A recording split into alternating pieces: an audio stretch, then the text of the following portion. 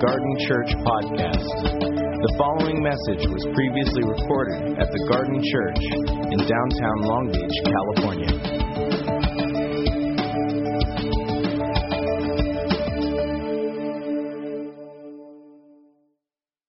You're going to need a Bible. So grab a Bible, Acts chapter 2. Go there.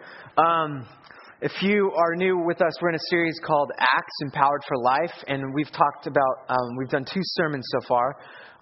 Number 1, what it looks like for the Spirit to empower us for witness, that our lives are to point to Jesus, that our lives are pointing people to all sorts of things. Your lives are pointing people to your career, your finances, your spouse, your dreams, your fears, or whatever that is. Or you can learn to live an empowered life that points to others to Jesus. And so we recognize that the calling on all of us who have said yes to Jesus is to live in such a way that brings testimony to the resurrected Christ. That's part 1. And so last week we talked about part 1 of Pentecost, the day the church was born, when the Spirit empowers, the Spirit fills those that say yes to Jesus. What happens when the Spirit fills us?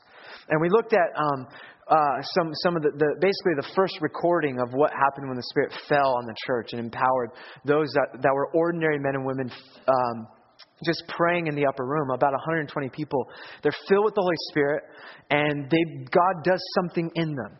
And we talked about the Spirit comes to do something in us, but also to do something through us. And so Acts chapter 2, part 1 last week was about looking at how the Spirit comes, what the Spirit comes to do. And John gave his testimony of being rocked by the Holy Spirit, or whatever language you want to use, baptized, filled.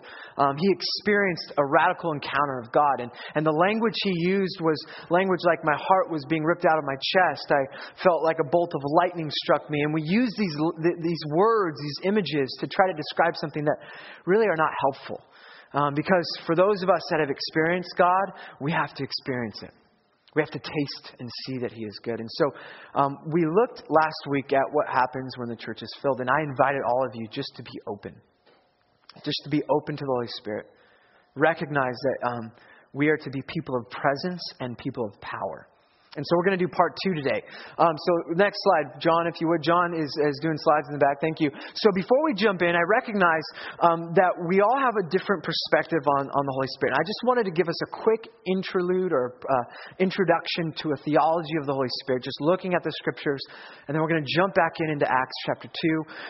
Here's what I want to do this morning. Number 1, I want to give us a basic framework or a theology of the Holy Spirit. Number 2, I want to look at what happened when people are saying, what does this mean that there are tongues being spoken?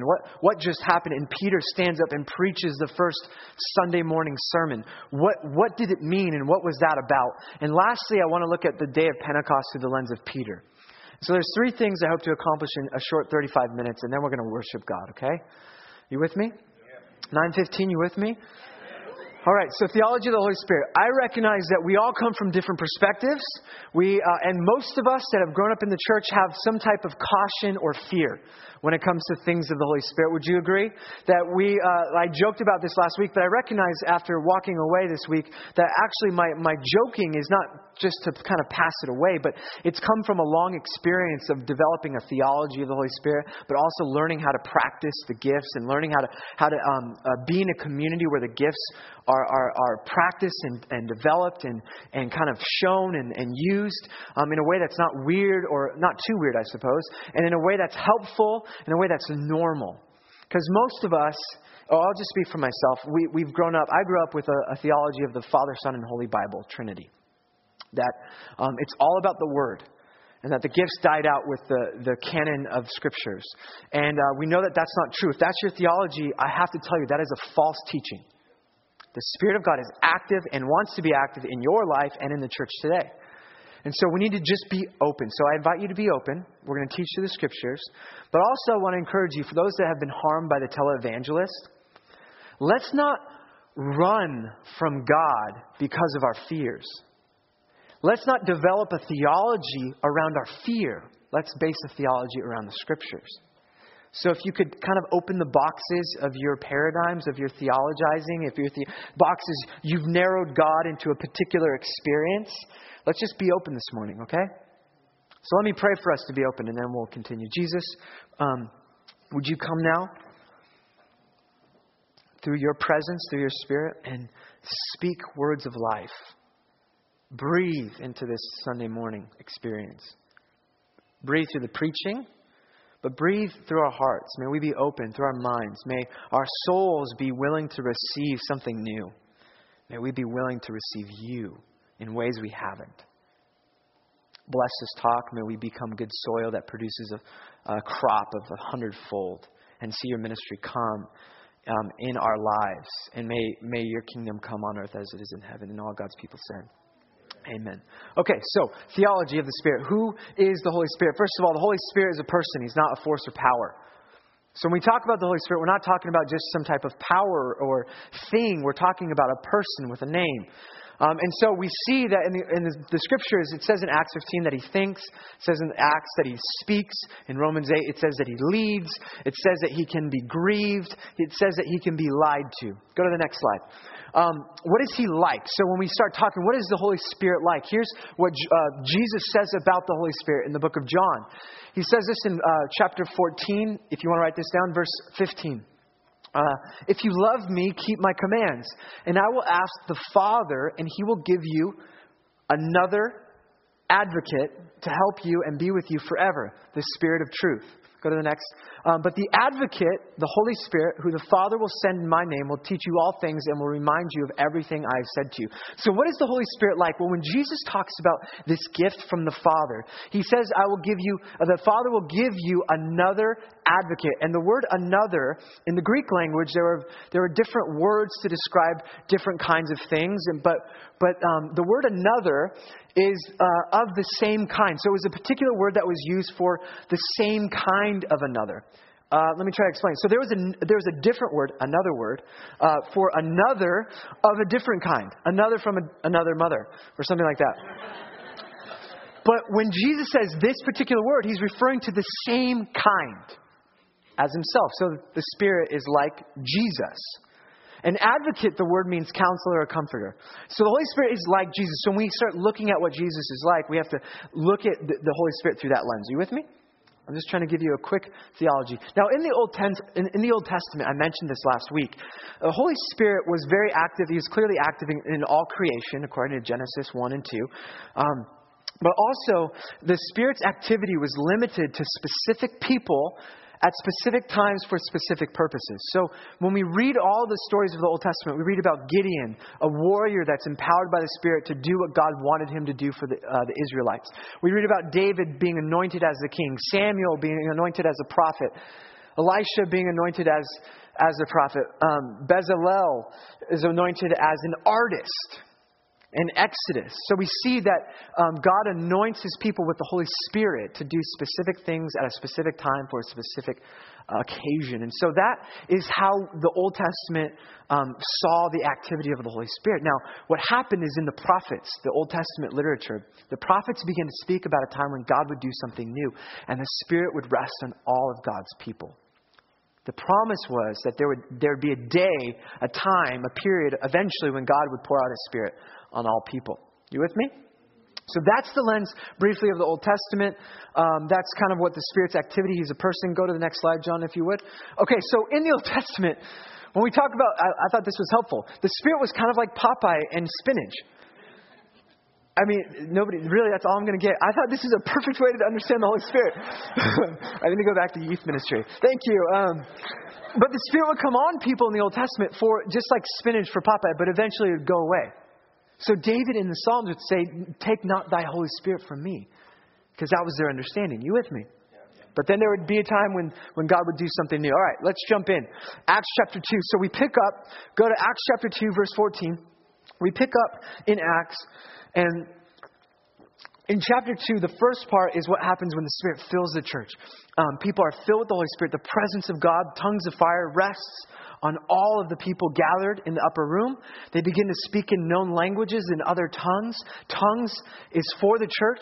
It edifies the church, edifies those that speak in it. But this particular tongue, which was a known language, was a song being heard from all different nations hearing the song and praises of God. People were hearing the wonders and works of God. That's what happened. And so in verse 13, or in verse 12, it says, amazed and perplexed, the people on the outside asked, what does this mean? And verse 13 says this, some, however, made fun of them and said, they have had too much wine. Now let's read what Peter does. Then Peter stood up with the 11 and raised his voice and addressed the crowd. Fellow Jews and all of you who live in Jerusalem, let me explain this to you. Listen carefully to what I say. These people are not drunk, as you suppose. It's only 9 a.m. No, this is what was spoken by the prophet Joel. In the last days, God says, I will pour out my Spirit on all people. Your sons and your daughters will prophesy. Your young men will see visions, and your old men will dream dreams. Even on my servants, both men and women, I will pour out my Spirit in those days, and they will prophesy. I will show wonders in the heavens above, and signs on the earth below, blood and fire and billows of smoke. The sun will be turned to darkness, and the moon to blood, before the coming of the great and glorious day of the Lord. And everyone who calls on the name of the Lord will be saved. So the spectators are saying, you've had too much to drink. And Peter stands up with the 11 and begins to explain and interpret and prophesy about what is going on. He begins to make an explanation for the experience that they're having.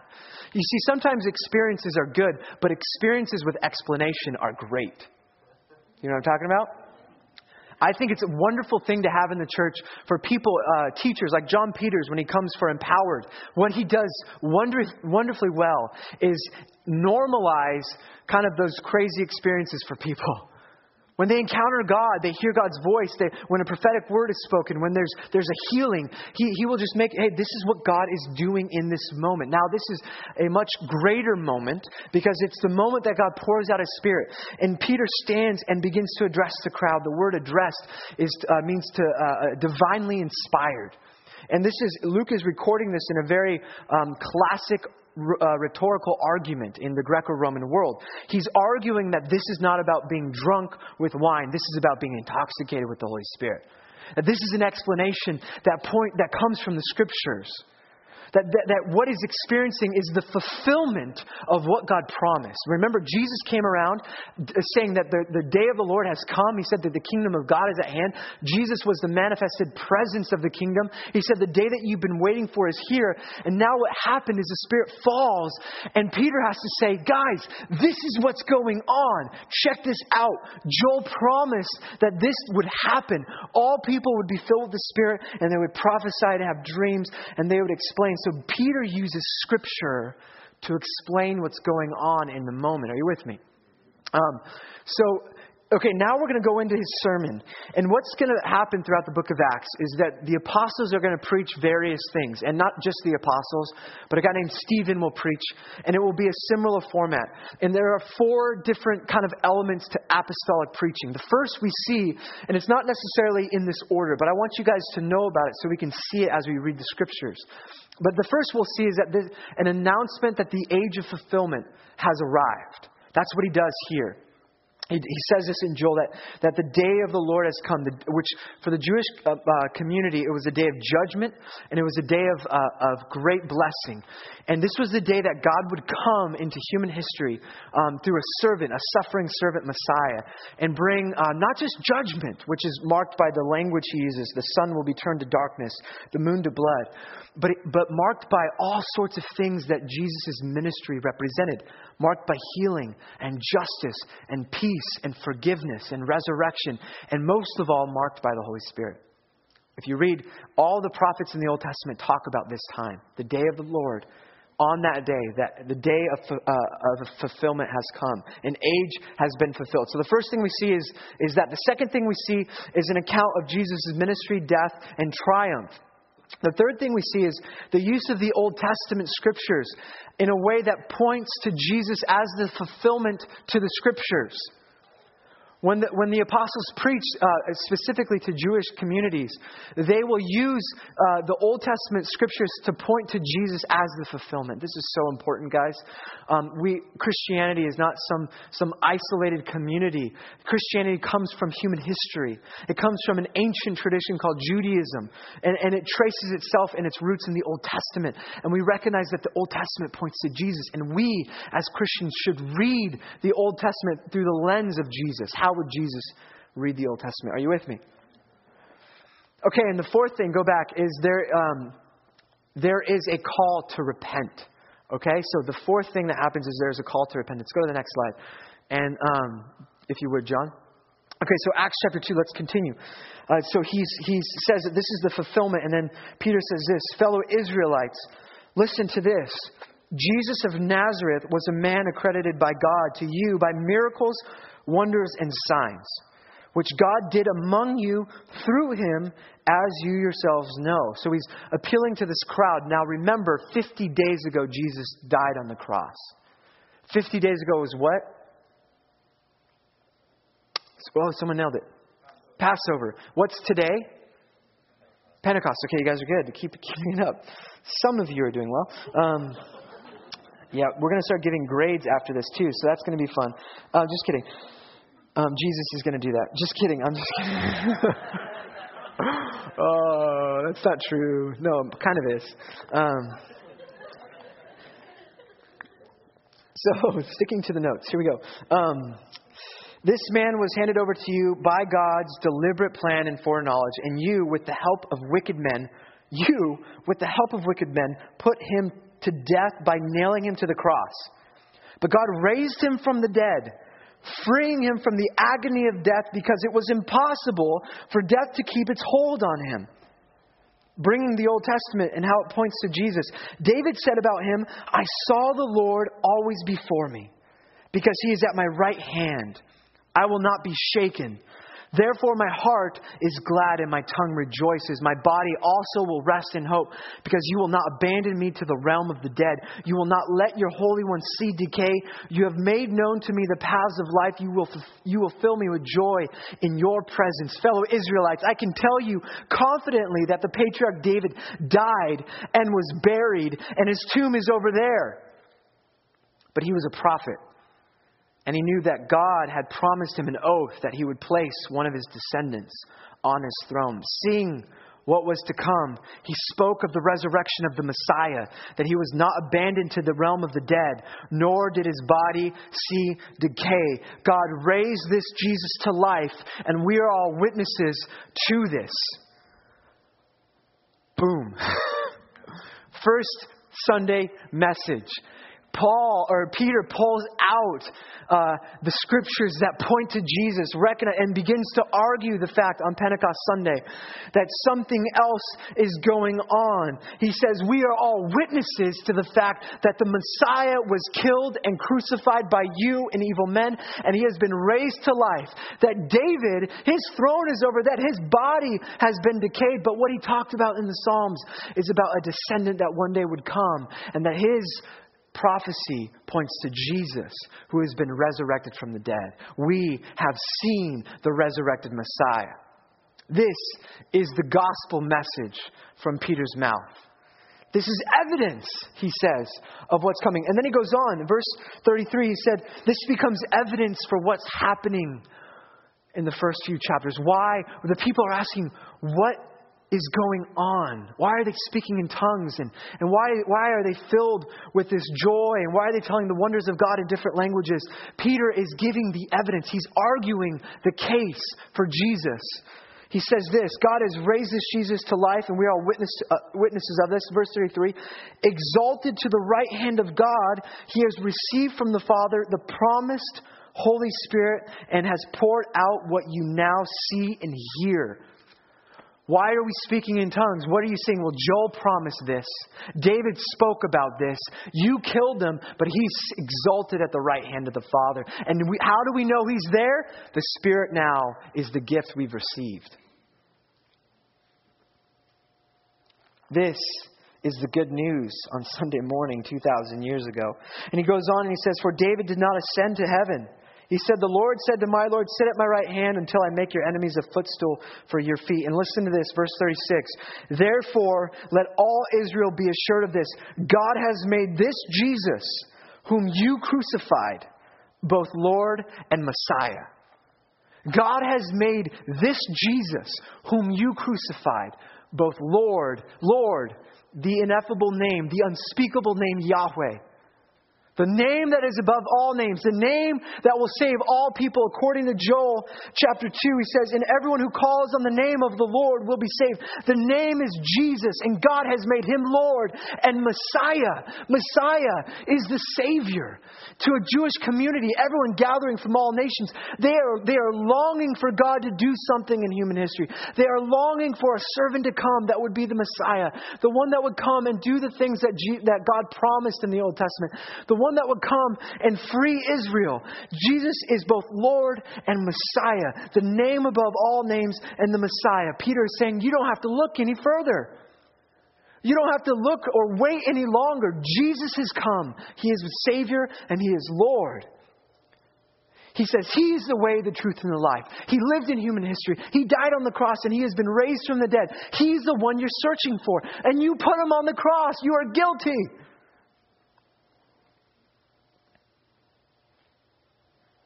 This is the gospel. This is what Peter does when he's filled with the Holy Spirit. He stands to give an explanation of what's happening.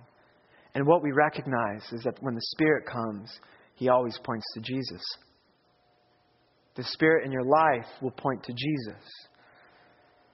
And so this message is beautiful. It's bringing us revelation that there is a new season. People always want to know, when are the end times happening? Well, it happened on Pentecost. The last days began when the Spirit poured Himself out on the church. Did you know that? He's interpreting for us the activity of what God is up to. So He says all of this and He preaches the gospel. And then it says in verse 37, when the people heard this, they were cut to the heart. Like many of you right now are cut to the heart. Convicted. Moved by the gospel message. Challenged by the reality that Jesus is the one we're searching for. Yet our lives might not look like that.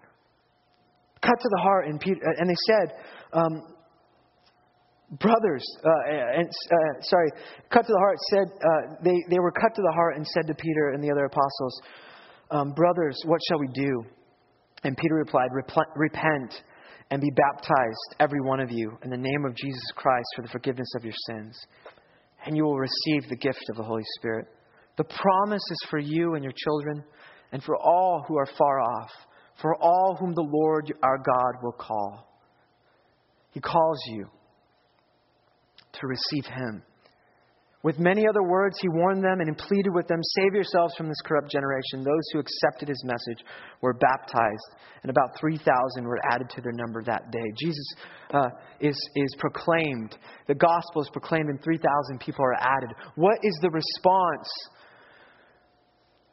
to the gospel message? There are only two responses. You can either reject it or accept it. If you are here and you've never heard the gospel, I need to tell you, there are only two responses. You either reject the gospel or you accept the message of Christ. That is it. There is no teetering in this messiness. You receive it or you don't. And if you receive it, your response becomes about repentance. And repentance is this great word that I think the church is confused. It means to change one's mind or to change directions. And we make it so often, and it is about the forgiveness of sins. But if you look at you're heading in one direction, and then you change directions, and it's not necessarily 180 degrees. I believe repentance is more about a degree shift towards a span of eternity. If you see this as the timeline continuum and you just make a slight degree, and over a course of eternity that becomes further and further away from that. And repentance is about receiving good news and beginning to reorient your life around this new news. Around some good news. And the Jewish community saw this happening as a way of life. That repentance is not some negative thing. It's what happens when you receive some type of new information about Yahweh or God or Jesus. And you begin to reorient your life around that news. That you recognize that God is good. That God loves you as you are. That He wants to fill your life with joy and hope and peace. And you begin to reorient your life around that. And anything that's not good, anything that gets in the way of your peace, and anything that gets in the way of you living fully as yourself, you begin to shift those things to live in the ultimate reality, which is the kingdom. You with me? That's repentance. And so the response, we begin to repent. And we begin to reorient our lives, and we get baptized. And yes, the symbolism of baptism is that we're immersed and we're changed. But it's also about living in this new community of the Trinitarian reality. That we become immersed in this new community together, and we begin to live as the church. A good word, the church. As Christians, a beautiful word that's been failed because most people aren't living like Christ. And so this is the first Sunday message, and the Spirit empowers preaching, and the gospel is proclaimed, and people receive it and accept it, and they reorient their life, and people are filled with the Holy Spirit. It's good news. You with me? I want to look at it through a different filter, if you would. So go to Acts chapter 2, verse 14. Because, I can't help but read the scripture in a particular way. And I taught a class a couple of weeks ago in basics on the Holy Spirit. On the scriptures. And I talked about when we approach the scriptures, we should read it in a way where we're first asking questions. We're not going to the commentaries. We're just noticing unique words and languages and unique language that's used in the passage and what sticks out to you, and just begin to see and read the text. And this week, as I was reading the text, something jumped out. It was verse 14. It said, "Then Peter stood up with the 11 and raised his voice and addressed the crowd." Then Peter stood up and raised his voice. Then Peter stood up and raised his voice. This is not the Peter we knew in the Gospel of Luke. This is not the Peter that we read about 50 days prior. What happened? What happened to him? So here's a couple of verses. I want you guys to see the image that we have of Peter. Because in Luke chapter 9, he says this: "Master, it is good for us to be here.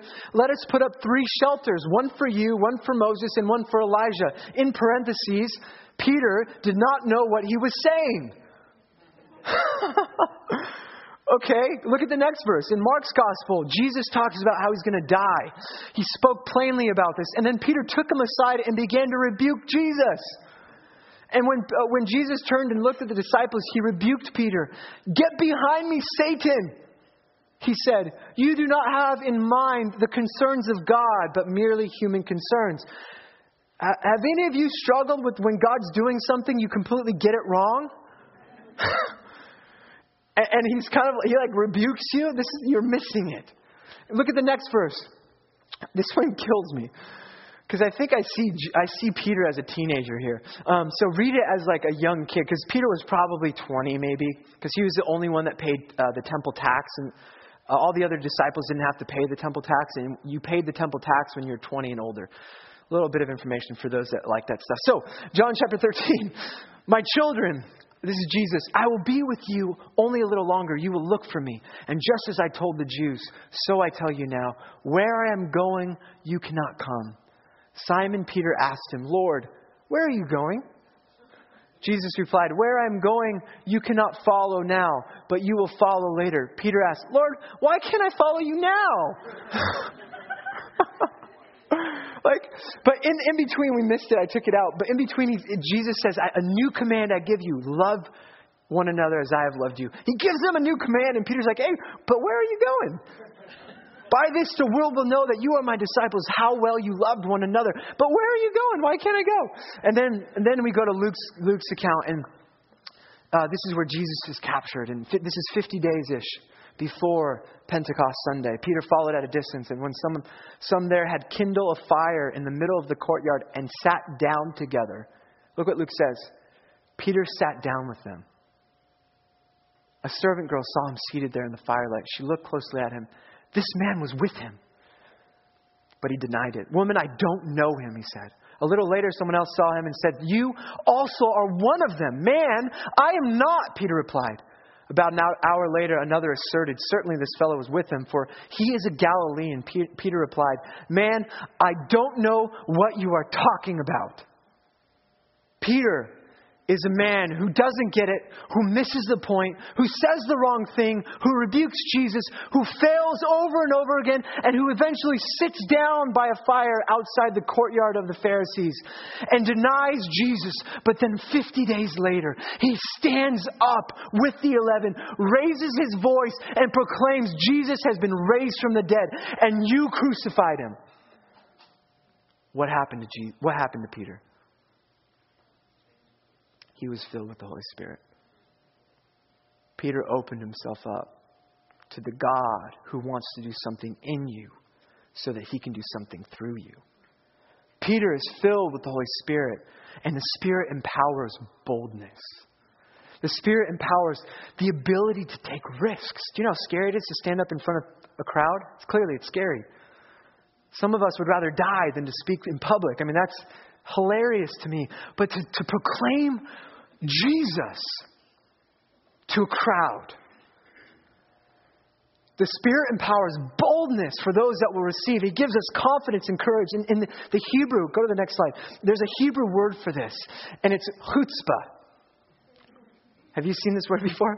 Chutzpah. Say it. It's a fun word. And it means supreme self-confidence, boldness, nerve, audacity, and sometimes an obnoxious aggressiveness. When Jesus talks about how we pray, we're supposed to pray with shameless audacity. Boldness. Boldness. Go to the next slide. The author of Hebrews says this, let us therefore come chutzpah into the throne of grace that we may obtain mercy and find grace to help in time of need. The Spirit empowers us with the ability to take risks, with the ability to proclaim Jesus, with the ability to be bold in our lives. Brothers and sisters, Christians around the world will be nailed to a cross. They'll be lit on fire. They'll be fed to lions. They will suffer persecution. They will be drowned. They will be executed for their faith. And they don't do it because they think Jesus is some addition to their life. They don't do it because he's some nice accessory to add into their lives.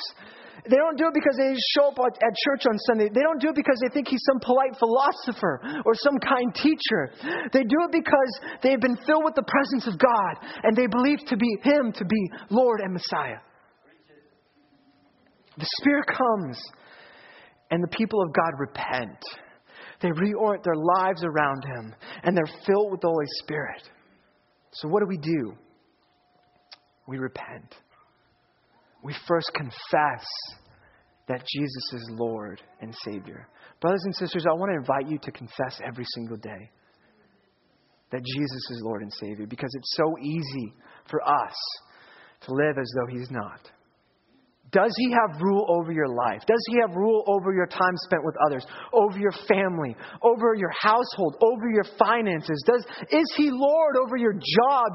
Do you have the capacity to see that God wants to be king of your job? That he wants to pray. He wants you to pray in such a way that when you miss work on Monday morning, people miss out on divine activity. Do you have that type of faith? Pray and confess that Jesus is Lord. Confess. Some of you have never confessed that he is Lord. And I want to invite you right now to confess that he's God. You don't have to search anymore. You don't have to look for Buddhism. You don't have to look for other religions. You don't have to look for some self-help. It's not some self-help. It's God help. Jesus died on the cross for you. So we start with confession.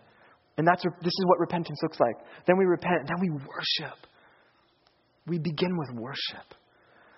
We have to reorient. That's what it means to reorient your life. You worship God. We sing songs. We worship God. For me, as I try to make disciples, I believe that we're all called to do that. The number one thing I try to teach people before I jump into the scriptures, before I start convincing them of all sorts of things, I teach them how to worship. Lastly, be filled with the Holy Spirit. And then I want to challenge us as a church. This is where I want to land. In view of looking at Peter being transformed, pray for boldness. How many of you need courage to change in your life? How many of you need boldness to change directions today? That you recognize that things are not going the way God wants them to go. And you need courage, you need boldness, you need chutzpah to move in the direction He's calling you.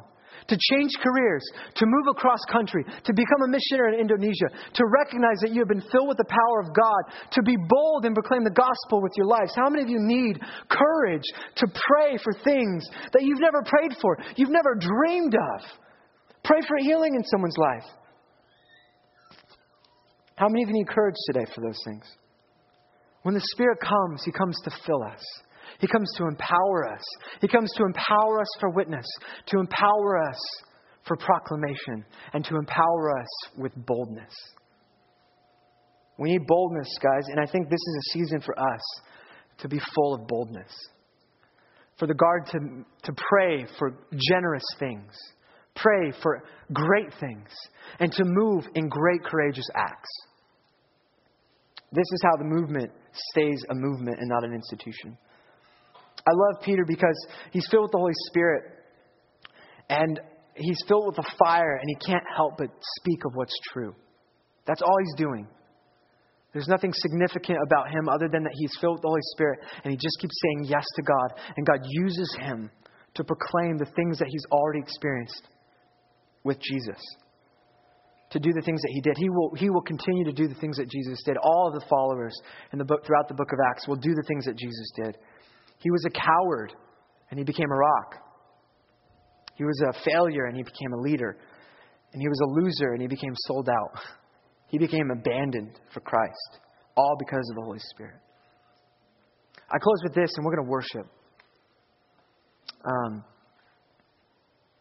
The professional golfer Arnold Palmer played a series of exhibition matches in Saudi Arabia at one point in his career.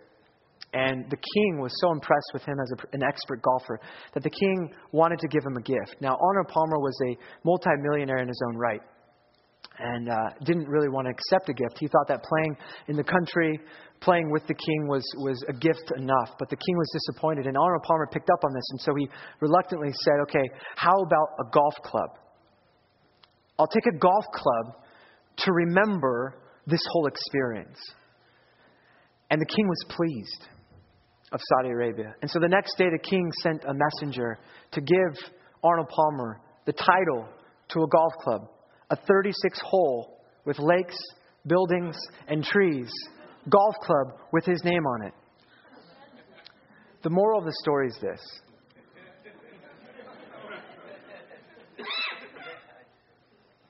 When you're in the presence of a king, don't ask for small gifts. What is it you want? Let's ask.